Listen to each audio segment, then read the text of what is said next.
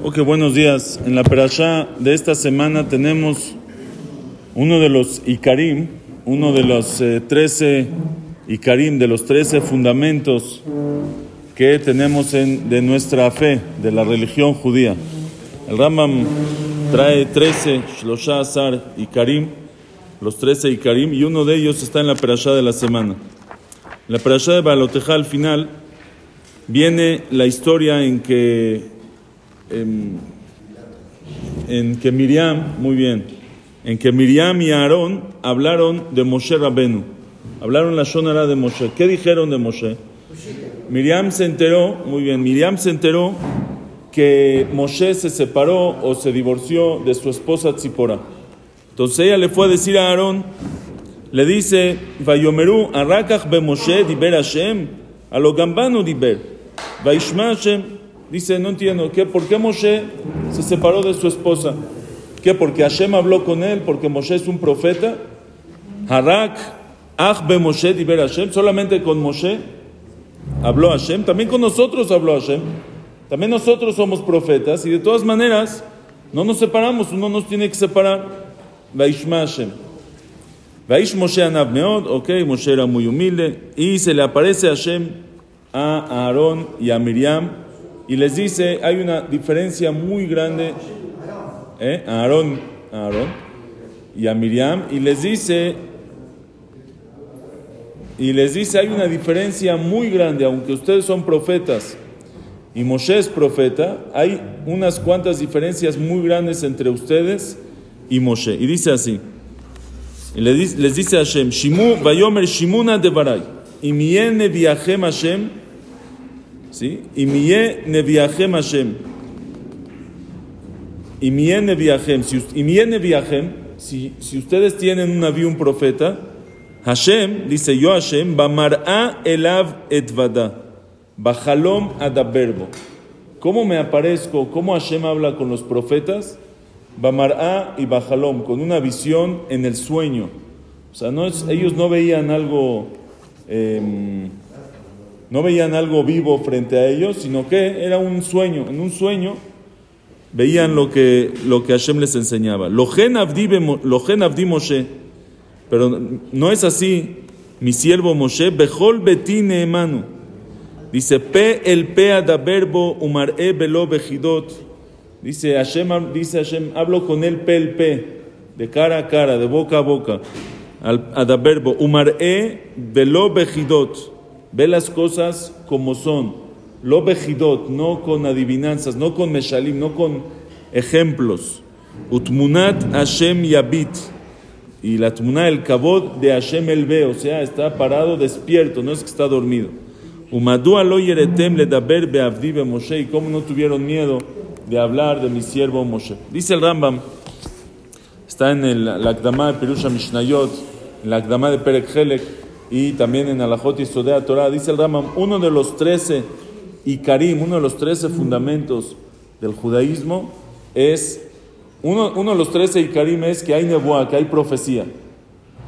Otro es que la profecía de Moshe Rabenu, que Moshe Rabenu era diferente a todos los profetas. Era completamente diferente, era otro nivel que era Moshe Rabenu que todos los profetas, y él es y esa diferencia, por eso Hashem les dice, ustedes cómo se atreven a hablar de Moshe, ustedes son profetas, pero no son profetas como él, nada que ver Moshe Rabenu con todos los demás profetas que había. ¿Cuáles son esas 4 diferencias que hay? ¿Cuáles son las diferencias? Dice el Rambam, son 4 diferencias entre Moshe y todos los demás, todos los demás profetas. Y dice así, dice, Kola Neviim, Bajalom o Bemar'e. Bueno, el primero, como dijimos, todos los Neviim en un jalom, en un sueño. O Bamar'e, en una visión, quiere decir cuando se quedan dormidos y ven una visión. No están en todos sus sentidos. Pero Moshe Rabenu, ¿cómo veía? Vehu veomed. Despierto, parado, recibía la profecía. No tenía que ser en un sueño, podía ser cuando él está despierto, él recibía la profecía. Consciente. Esa es primera diferencia. Segunda diferencia, Kol HaNeviim al Yedem Malach. Dice el Rambam, todos los profetas, la profecía les llegaba no directamente de Hashem, sino por medio de un ángel, de un mensajero. Y por eso, le fija, Ro'in Mashehen Ro'in Bemashal Vejida. Quiere decir, la profecía no siempre llegaba, no veían lo que va a pasar, por ejemplo. No lo veían como es, sino con un ejemplo. Mashal Vejida, por ejemplo, como Hashem le dice a Irmiau, ¿qué es lo que ves? Y él veía Makel Shakeda Niroé, veía una planta, o veía la olla, o veía las cosas que veían, era un Mashal Vejida, y ellos lo interpretaban, ¿sí? O les llegaba también la interpretación, entendían cuál es la interpretación, pero no veían las cosas como son. Pero Moshe Rabenu no es así.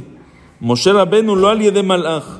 Moshe Rabenu no era por medio de un ángel, sino que pe adaberbo, de cara a cara, directamente de Hashem a Moshe. Y por eso, que lo marche en Sham Mashal, y por eso no había Mashal, no había ejemplos, no había analogías, no había comparaciones. El arroea davar al burió, velojida, velo Mashal. Veía las cosas como son, directamente la profecía. Esa es la segunda diferencia que hay entre Moshe y los demás profetas. La tercera, Kol HaNeviim yereim venivhalin umitmogegim. Dice, todos los profetas, cuando les llegaba la profecía, les llegaba temor, miedo, se asustaban, mitmogegim, se les iba todo una profecía, es una descarga eléctrica directamente, casi directo de Hashem, ¿Se les salía el alma? No se salía, pero como que se desplomaban, se desvanecían. Dice, Moshe Rabenu enoken, Moshe Rabenu no es así.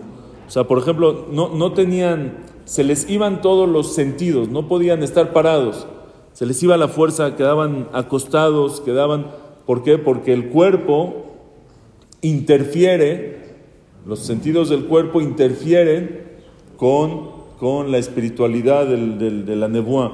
Entonces, o cuerpo o alma, Sí, o sea, perdían todo el consentimiento, todos los sentidos, para poder tener solamente la profecía. Pero Moshe no era así. Usha katuv omer kasher yedaber ish el re'eu, como una persona habla con su amigo. Dice, como she'en adam nivhal lishmoa divrei javero, así como uno platica con su amigo y no se asusta, no se pone nervioso, no se desvanece. Igualmente, kaja ya koach bedato shel Moshe leavin divrei nevuah veomed alomdo shalem. Moshe parado, completito, con todos sus sentidos. O sea, y explica el Rambam en Pirusha Mishnayot que Moshe se santificó tanto que su cuerpo no interfería en esa conexión. O sea, todos los profetas, el cuerpo interfiere. Moshe era tan sagrado que su cuerpo no interfiere. No hay interferencia, el cuerpo no le afecta su conexión con Hashem. A tal grado estaba Moshe. Y la cuarta diferencia dice así, Kol HaNeviim, todos los profetas no profetizaban cuando ellos querían. O sea, tú no podías llegar con el profeta y decirle, oye, ¿me checas aquí un asunto? Pregúntale a Hashem qué tengo que hacer. Él podía preguntar, pero no siempre le contestaban. No es cuando él quiera. No es cuando el profeta quiera, recibía, Sí, eso sí, pero eso no era una nebuá, eso era... No todos podían preguntar, solamente un melech o mishat tzibur tzarichlo. Tienes razón, y solamente con el Kohen Gadol. Esto los profetas en todo Israel había profetas. Había cientos de miles de profetas en el pueblo de Israel. La Gemara dice 1.200.000 profetas hubo en el pueblo de Israel. Una cantidad tremenda. No, eso es otro, parte de la emuná de la profecía es que aunque les llegaba un ejemplo, no había equivocación. Ellos entendían claramente qué es lo que Hashem quiere de ellos. Eso el Rambam en Moreno Mujim lo habla, dice que se aprende de Abraham Avinu. Dice, por eso Hashem le dice a Abraham que vaya a hacerle shejitá a su hijo, y al final no le hizo. Dice el Rambam, uno de los motivos es para que nosotros sepamos que una profecía al profeta es verdad al 100%. El profeta no tiene duda en su profecía.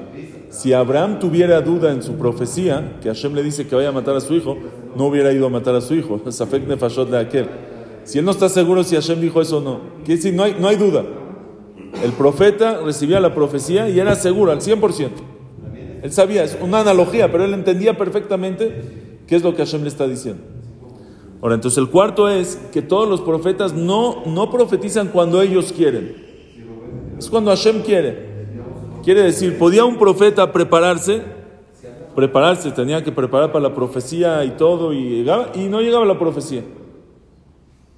Es cuando Hashem quiere, no cuando Él quiere. Dice, pero Moshe Rabenu enoken el akol zman sheyachpot. Cualquier momento que él quería, en ese momento le preguntaba a Hashem le contestaba, Ruach HaKodesh se le venía, unevuah shora alav, y la nevuah, la profecía le recaía. Veno tzarich lejaven da'ato, no tenía que concentrarse ni prepararse, él ya está como los malachim, como los ángeles, a cualquier momento. Y eso es lo que le dice Hashem a Aarón y a Miriam. Les dice, ustedes no se separan, los demás profetas no se tienen que separar, porque pueden ocuparse en sus temas materiales, en sus temas corporales, en sus temas cotidianos, pueden vivir su vida.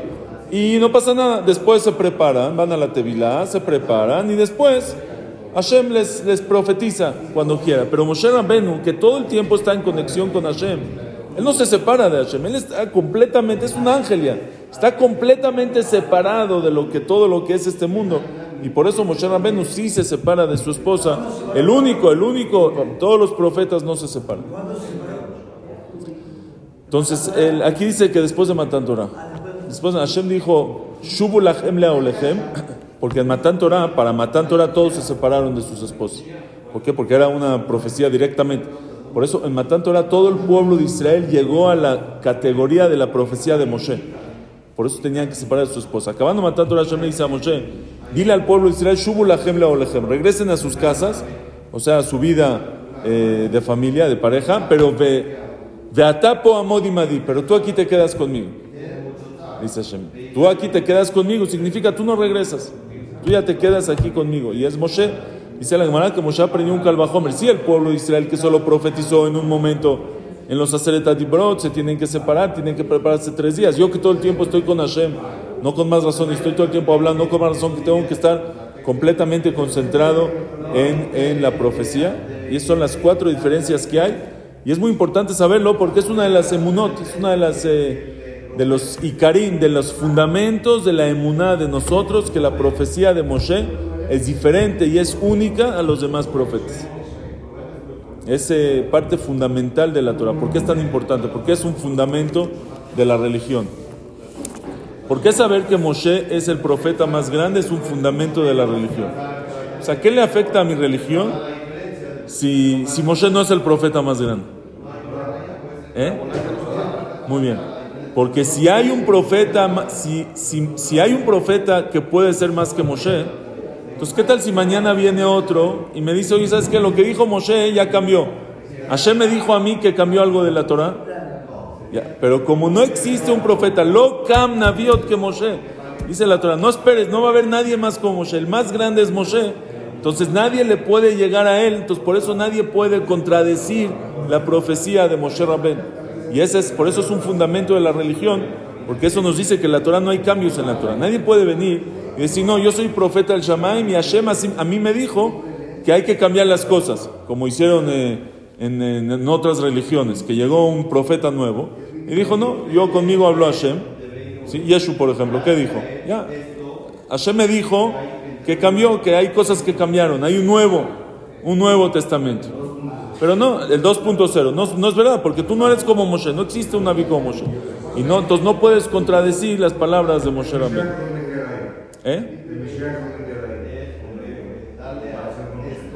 Muy bien, entonces el Rambam dice, en Alajot Melachim, el Rambam dice que su categoría es, bueno, en verdad el Rambam dice que es como Moshe, pero le pregunta, bueno, a ver si lo hablamos mañana, tiene ahí un tema, el Mashiach. Ok, no, ¿qué pasa con el Mashiach? ¿En qué categoría de profecía está? Lo vemos mañana, Belina. Ok, buen día a todos.